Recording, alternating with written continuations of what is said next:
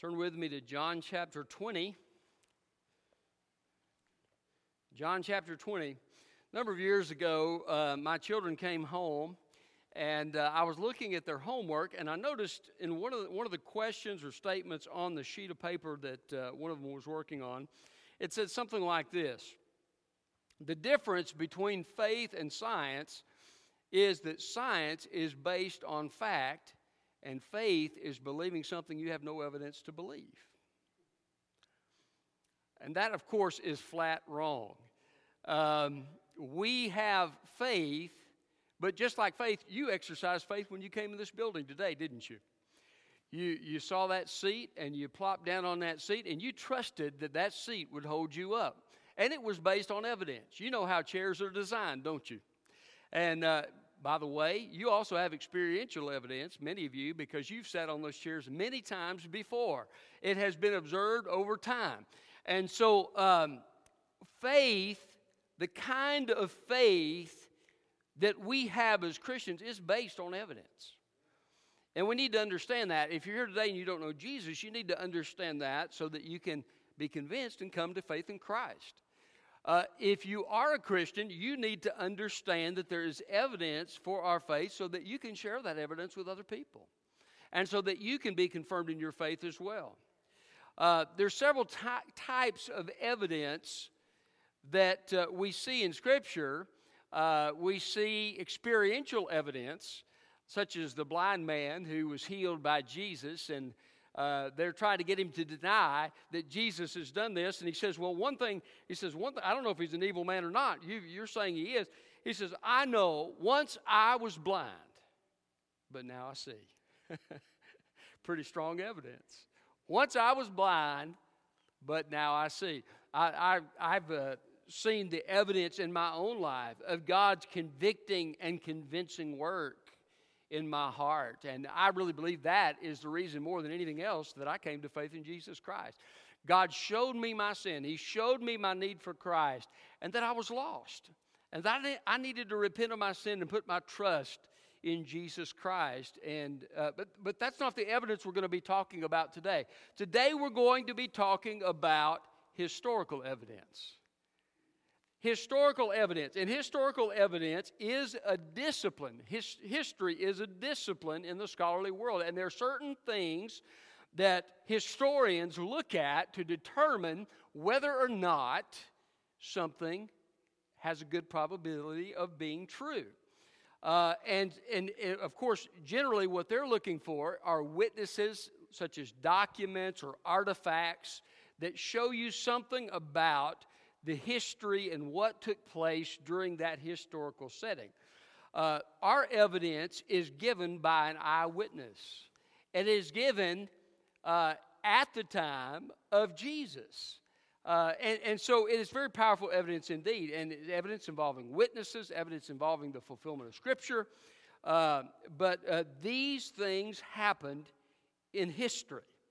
I don't have time to get into it, but Christianity is one of the most historically, it is the most historically founded faith in the world.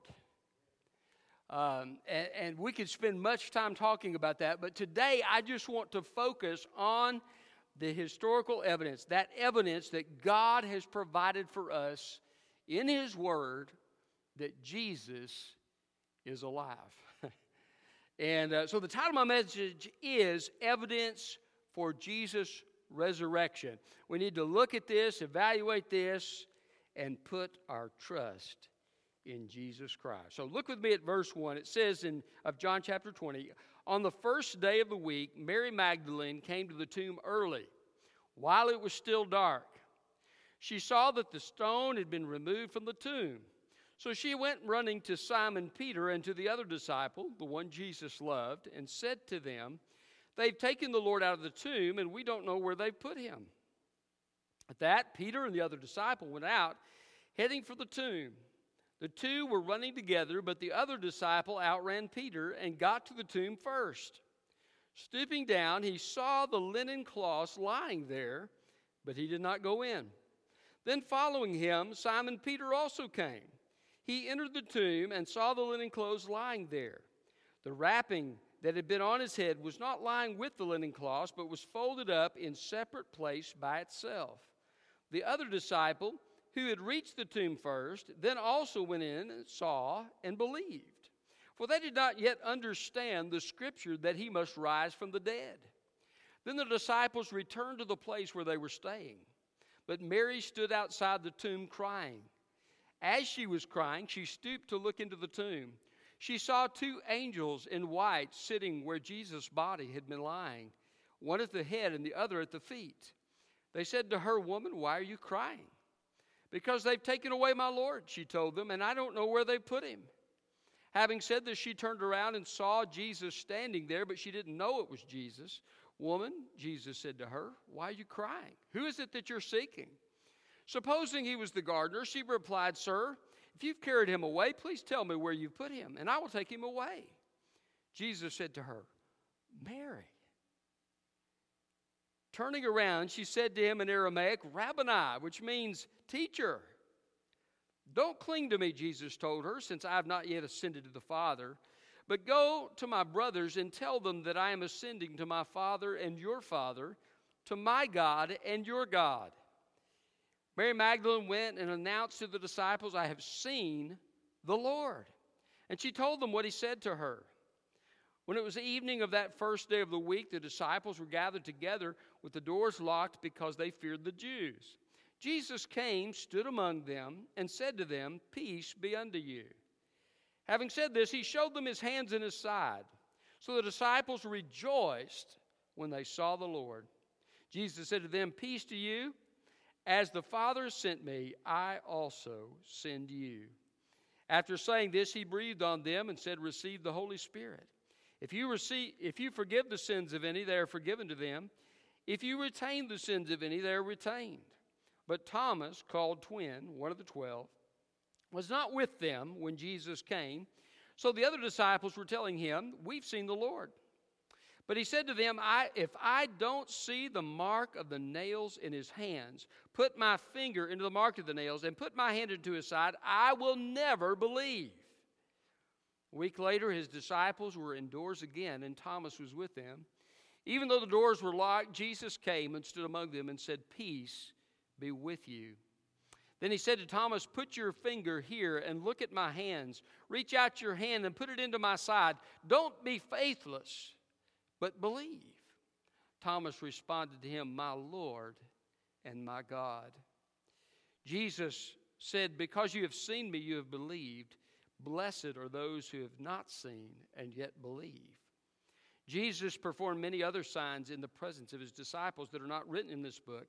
But these things are written that you may believe that Jesus is the Messiah, the Son of God, and that by believing you may have life in his name. So evidence for Jesus. What do we see? Well, first of all, we see his empty tomb. We see his empty tomb. If you look at verse 8, it says, "The other disciple who had reached the tomb first, then also went in, saw, and believed." So the empty tomb is seen, first of all, by Mary and the women, because she uses the pronoun we, okay? Seen by them, she runs and tells Peter and John, and they run to the tomb, and they see the empty tomb. Now, this is important because it needs to be established that Jesus is not in his tomb, right? Guess what? The Jews could have produced the body of Jesus Christ and killed Christianity. The Romans could have produced the body of Jesus and would have killed Christianity. Paul himself says, if the resurrection didn't happen, our faith is useless. But they couldn't produce the body because it wasn't there. John takes pains to establish each specific thing. Both the Apostle John, the disciple Jesus loved, who knew the high priest, he is in the courtyard seeing the trials. He is there at the cross. After the disciples initially flee, he goes to the high priest first, and then he goes to the cross.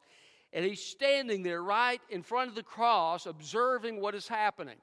Peter also is observing what is happening, right?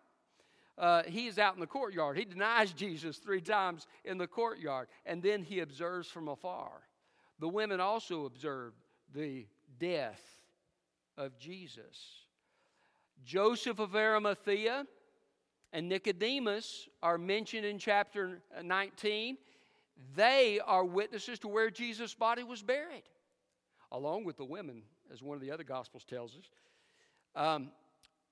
They bury the body of Jesus in Joseph's tomb, an unused tomb.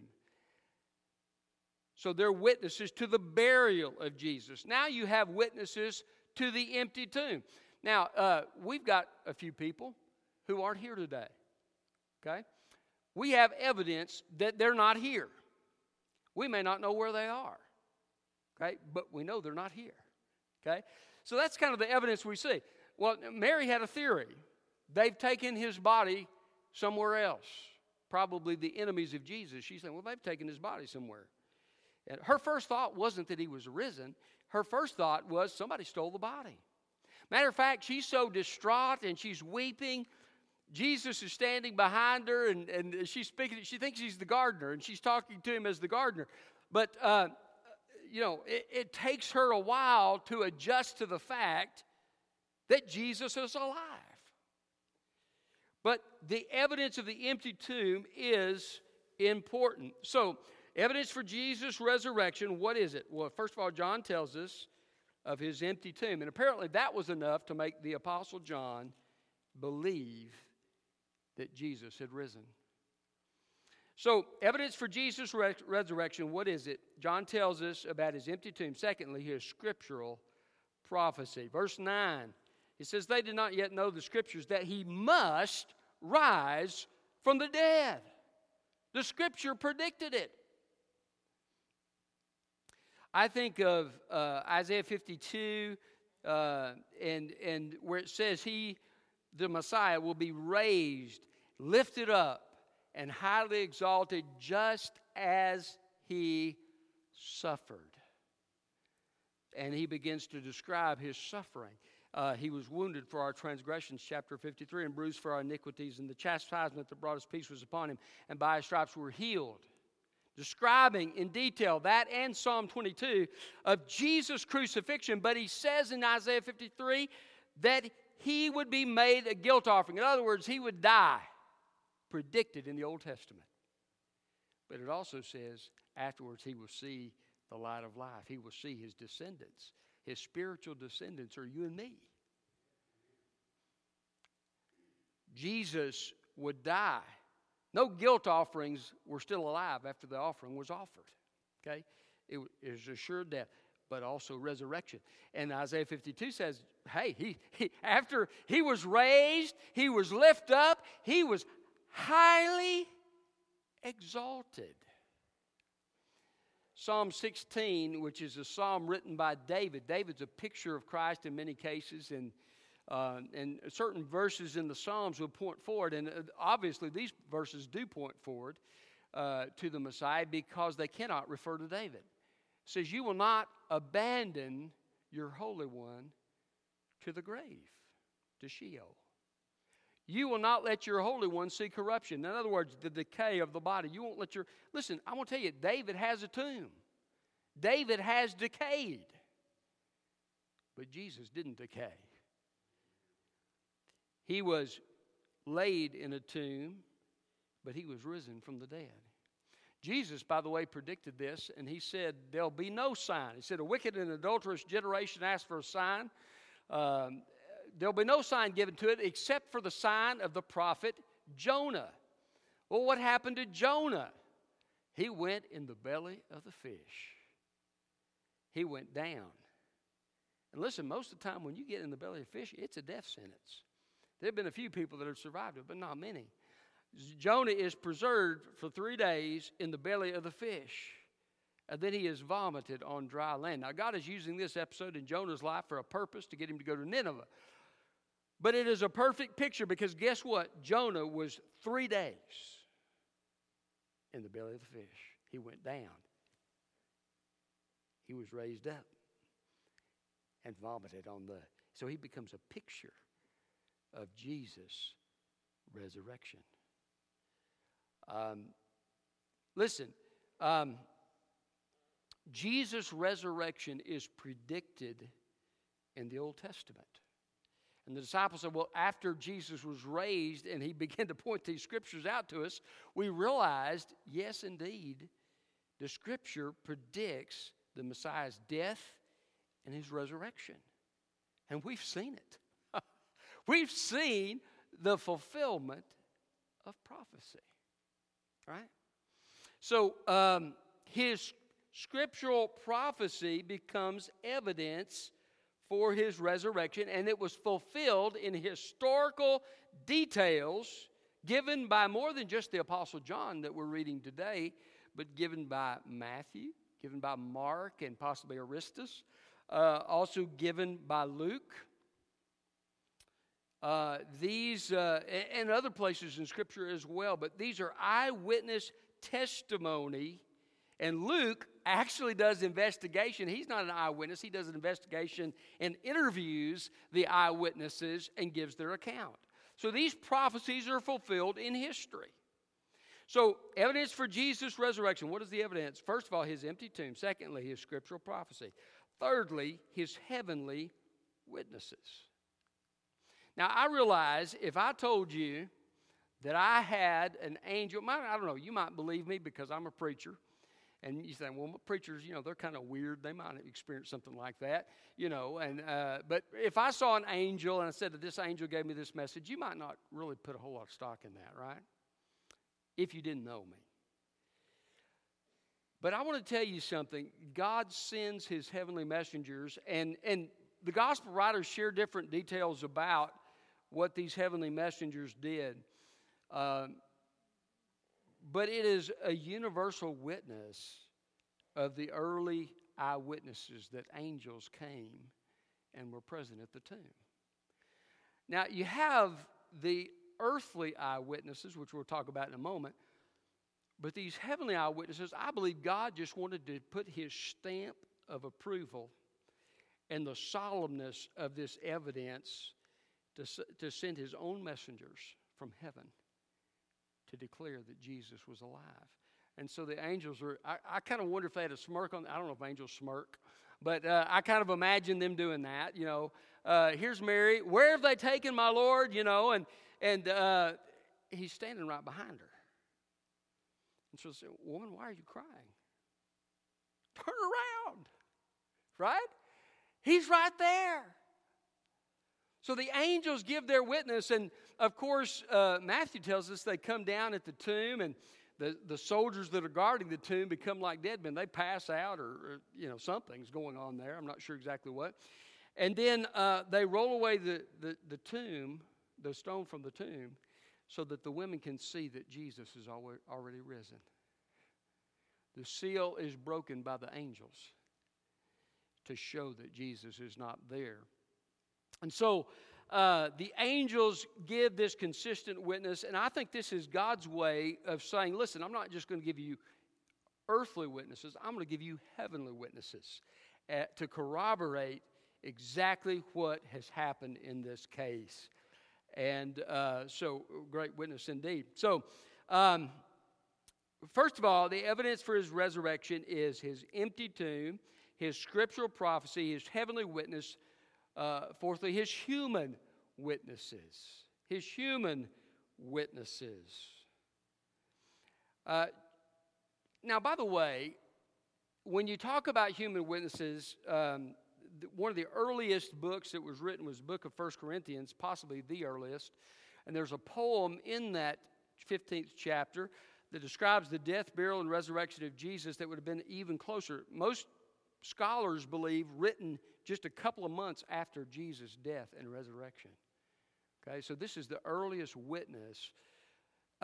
And he says there's over 500 witnesses, probably at the ascension of Jesus. It's debated exactly. Jesus ministered for about a month after his resurrection before ascending to heaven. So, but 500 witnesses, eyewitnesses, saw him. That's impressive evidence. I mean, if you go to court today, and you're accused of a crime, they may just convict you without a witness. Or perhaps they have one witness, one eyewitness. Listen, I want to tell you, we got strong evidence, 500 witnesses. Why don't the gospel writers mention the 500 witnesses? I believe because they wanted the absolute strongest witnesses that they could present. And the strongest witnesses weren't the 500. The 500 saw him, but the disciples and Mary Magdalene and these ladies that knew Jesus well were the best eyewitnesses you could possibly have. You see, a human eyewitness understands things if they know the person. Say somebody in your family, right? Your family knows your personality, right? They know. We probably here at church, we know your personality to a certain degree. But your family really knows your personality. And they see what you look like all the time, right? They know your mannerisms. They know when when you tend to get in a bad mood or when you don't. They know what your personality is like. They know what kind of jokes. My kids tell me I tell dad jokes. They know what kind of jokes you tell. I mean, they know it all. They see and observe year after year after year what you are like. Your closest friends also observe these things, right? Those with whom you are yourself. And so the gospel writers present these closest witnesses because they're the ones that know Jesus the best. And he comes to Mary, and she's questioning him like he's the gardener. So finally he says to her, Mary. And it clicks. She recognized that most believe that she was weeping so much, she so emotionally distraught, she's not paying attention. Jesus speaks to her, and she recognizes his voice. Have you ever seen somebody that looked like someone else? People say, well, everybody's got a double. But if you go talk to them, guess what? Their voice sounds different. Right? They got a different personality. They probably don't weigh the same. Okay? There's quite a few differences when you get up close and personal. She recognizes his voice, and she turns around and she says, Rabboni! And she gets up, and he has to say, chill out, Mary. I've not yet ascended. There's plenty of time for you to see me. And I've got to go do these things. And but she's just overjoyed. She recognizes his voice, and she is just delighted. And by the way, once she saw Jesus and heard Jesus and related to him for a short time, there was no question in her mind. She gave up her theory about them still in the body of Jesus because she had seen him. Right?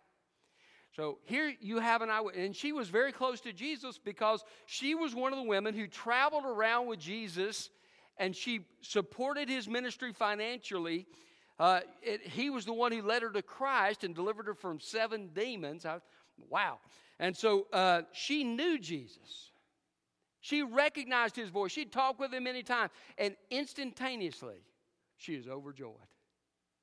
So she is an eyewitness that John mentions here.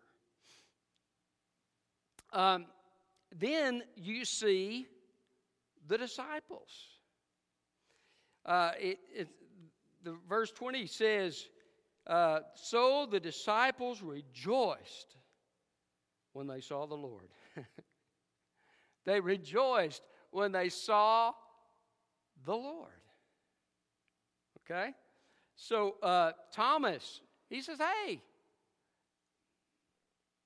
I'm not going to believe in him. I won't believe unless I put my finger into his hands or my hand into his side. I will not believe. He sees Jesus, and some believe he actually, we do know the disciples touched Jesus from other scriptures. 1 John 1, he says, whom our hands have touched. Okay, so they did physically touch Jesus. Some believe that Thomas didn't even wait to touch him. He said, my Lord and my God. We're not sure. The scripture doesn't tell us, but Thomas is convinced. He sees the Lord. Now, these are the men that were Jesus' disciples. They traveled with him. Probably many nights slept under the stars with Jesus. They were camping out as they traveled from place to place around Israel. They knew him. They were close friends with Jesus. So when they saw him, they rejoiced. Now, if you're not sure, you're not rejoicing, right? I'm not sure that's... y'all remember the Terminator movies? I recorded some of those off of TV years ago, and there was this one, Terminator 2, and there's this really cool android, if you like science fiction, and they send them from the future to kill human beings who become their political enemies later on. And so they've sent this thing back, and whatever it touches, it can become. And so John Connor is the one they're trying to kill, and his parents, they call his parents on the phone, and the Terminator has killed his parents, but has taken the form of his mother. He talks just like her, but something seems just a little off.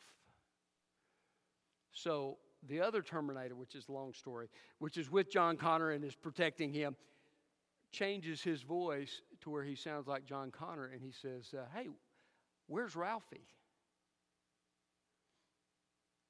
Well, Ralphie's fine. Ralphie's fine. Come on home. And the other Terminator turns around and says, your parents are dead. Why? Because there was no dog named Ralphie. Okay? So he recognized, he asked a question, something just kind of didn't quite seem right. And he asked a question to verify who is this and determine that it was not the person. But see, somebody who knows someone very well becomes a great witness in a case like this. So his human witnesses were very, very strong evidence. So evidence for Jesus' resurrection, his empty tomb, his scriptural prophecy, his heavenly witnesses, his human witnesses. Next, his physical characteristics. His physical characteristics. I've already mentioned to you, Mary recognizes his voice. Look in verse 20. Having said this, he showed them his hands and his side. Now, I like to watch crime dramas, and in these crime dramas, a lot of times the medical examiner will visit the scene, right? And as they examine the body, sometimes they will notice a tattoo, or they will see a scar, right? And they will begin to use, now they've gotten computerized, and so they'll take a picture of it and they'll put it on a search engine, and it'll search for anybody who's been incarcerated with these characteristics, and a lot of times by these physical markers they will identify the person, and they can make a definitive ID of the body. Jesus shows his physical characteristics to them. They hear his voice. He says, here, look at my hands and my side. Now, Peter had seen it from a distance, and the women had seen it from a distance. John had seen it up close and personal. He was right there at the cross. He saw where they drove those nails in Jesus' hands. He saw the soldier pierce his side to see if he was dead, and the blood and the water that had flown out that proved he was dead medically, which is an interesting thing in and of itself. But John had observed all this. He recognized the scars. He says, yes, this is Jesus. The same scars, the same voice, the same appearance. This is Jesus. So his physical characteristics. Listen, if that's enough evidence for a medical examiner and for a court of law, shouldn't it be enough evidence for you? So, evidence for Jesus' resurrection, his empty tomb, his scriptural prophecy, his heavenly witnesses, his human witnesses, his physical characteristics. Next, his compassionate ministry.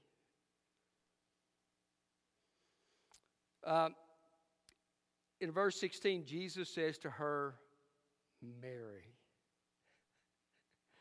Now, we don't know the inflection that he used, but she instantaneously, I think he had to put some kind of emphasis in the voice so that she would realize in her hysterical state that it was him.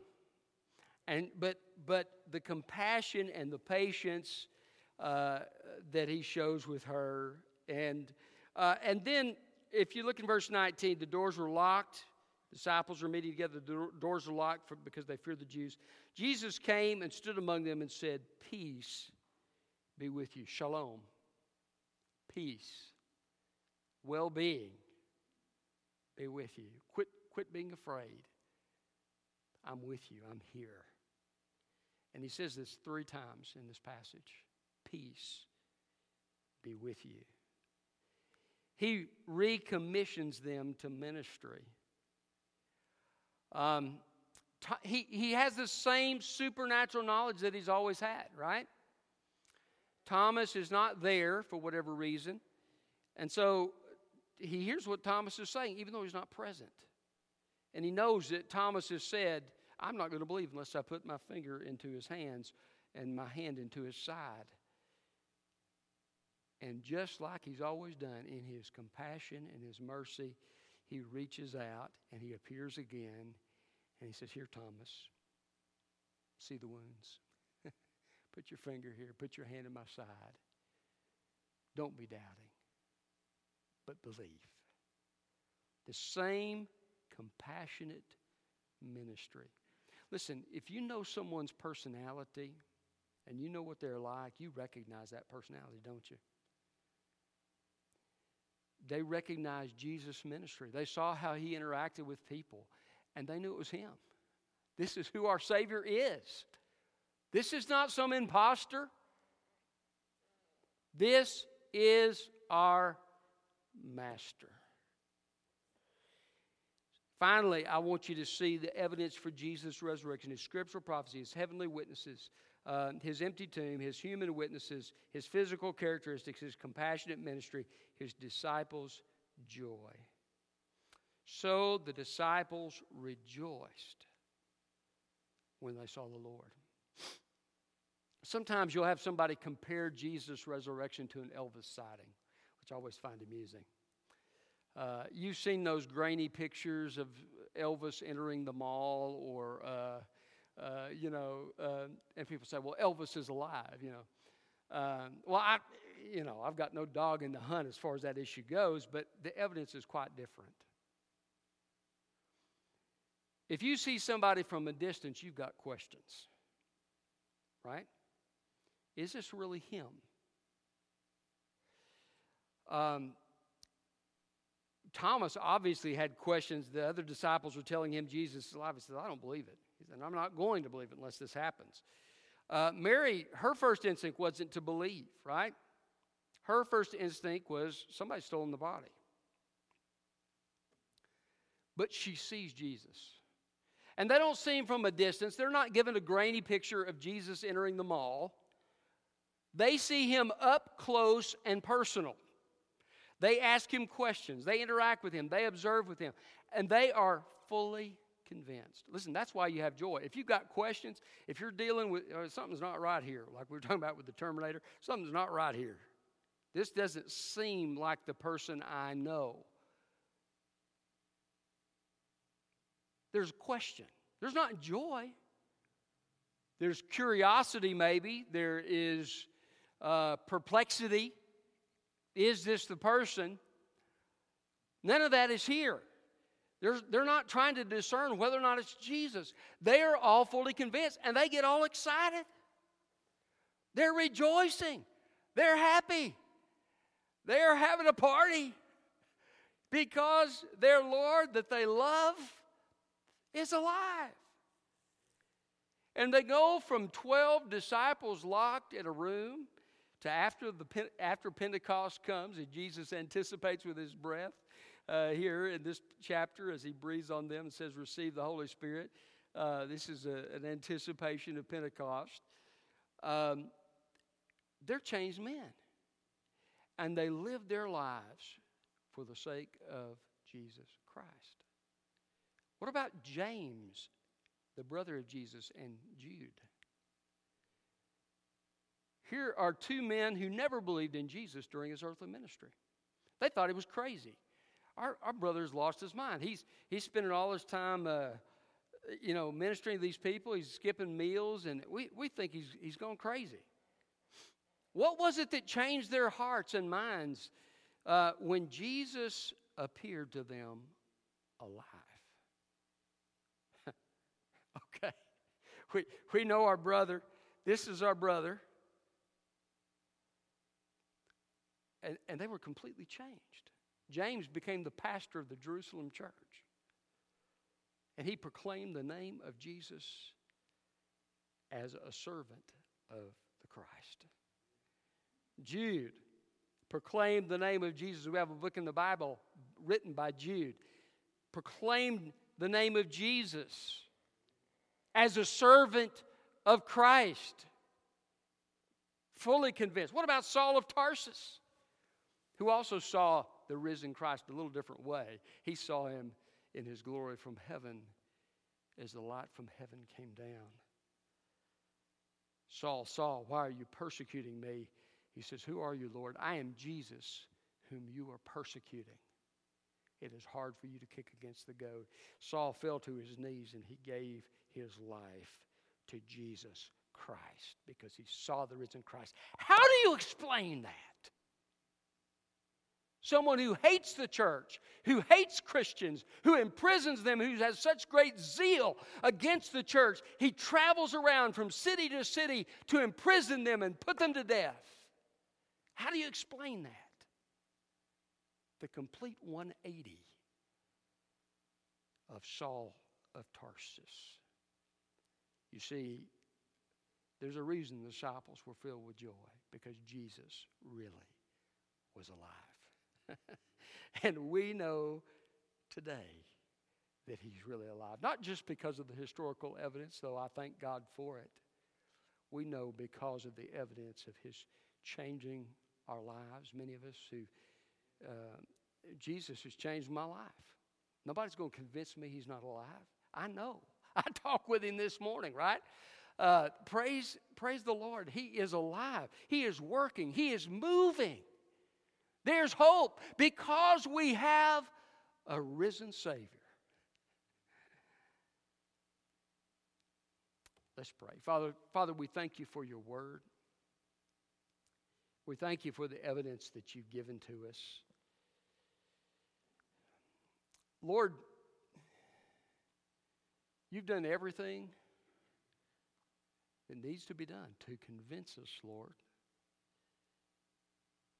of the fact that you're real, that you died for sin, and that you rose from the dead on the third day. Help us listen to the testimony you've given. And help us repent and put our trust in Jesus Christ alone for eternal life. And Father, for those of us who are believers, help us rely upon you in everyday life and to have hope and to have faith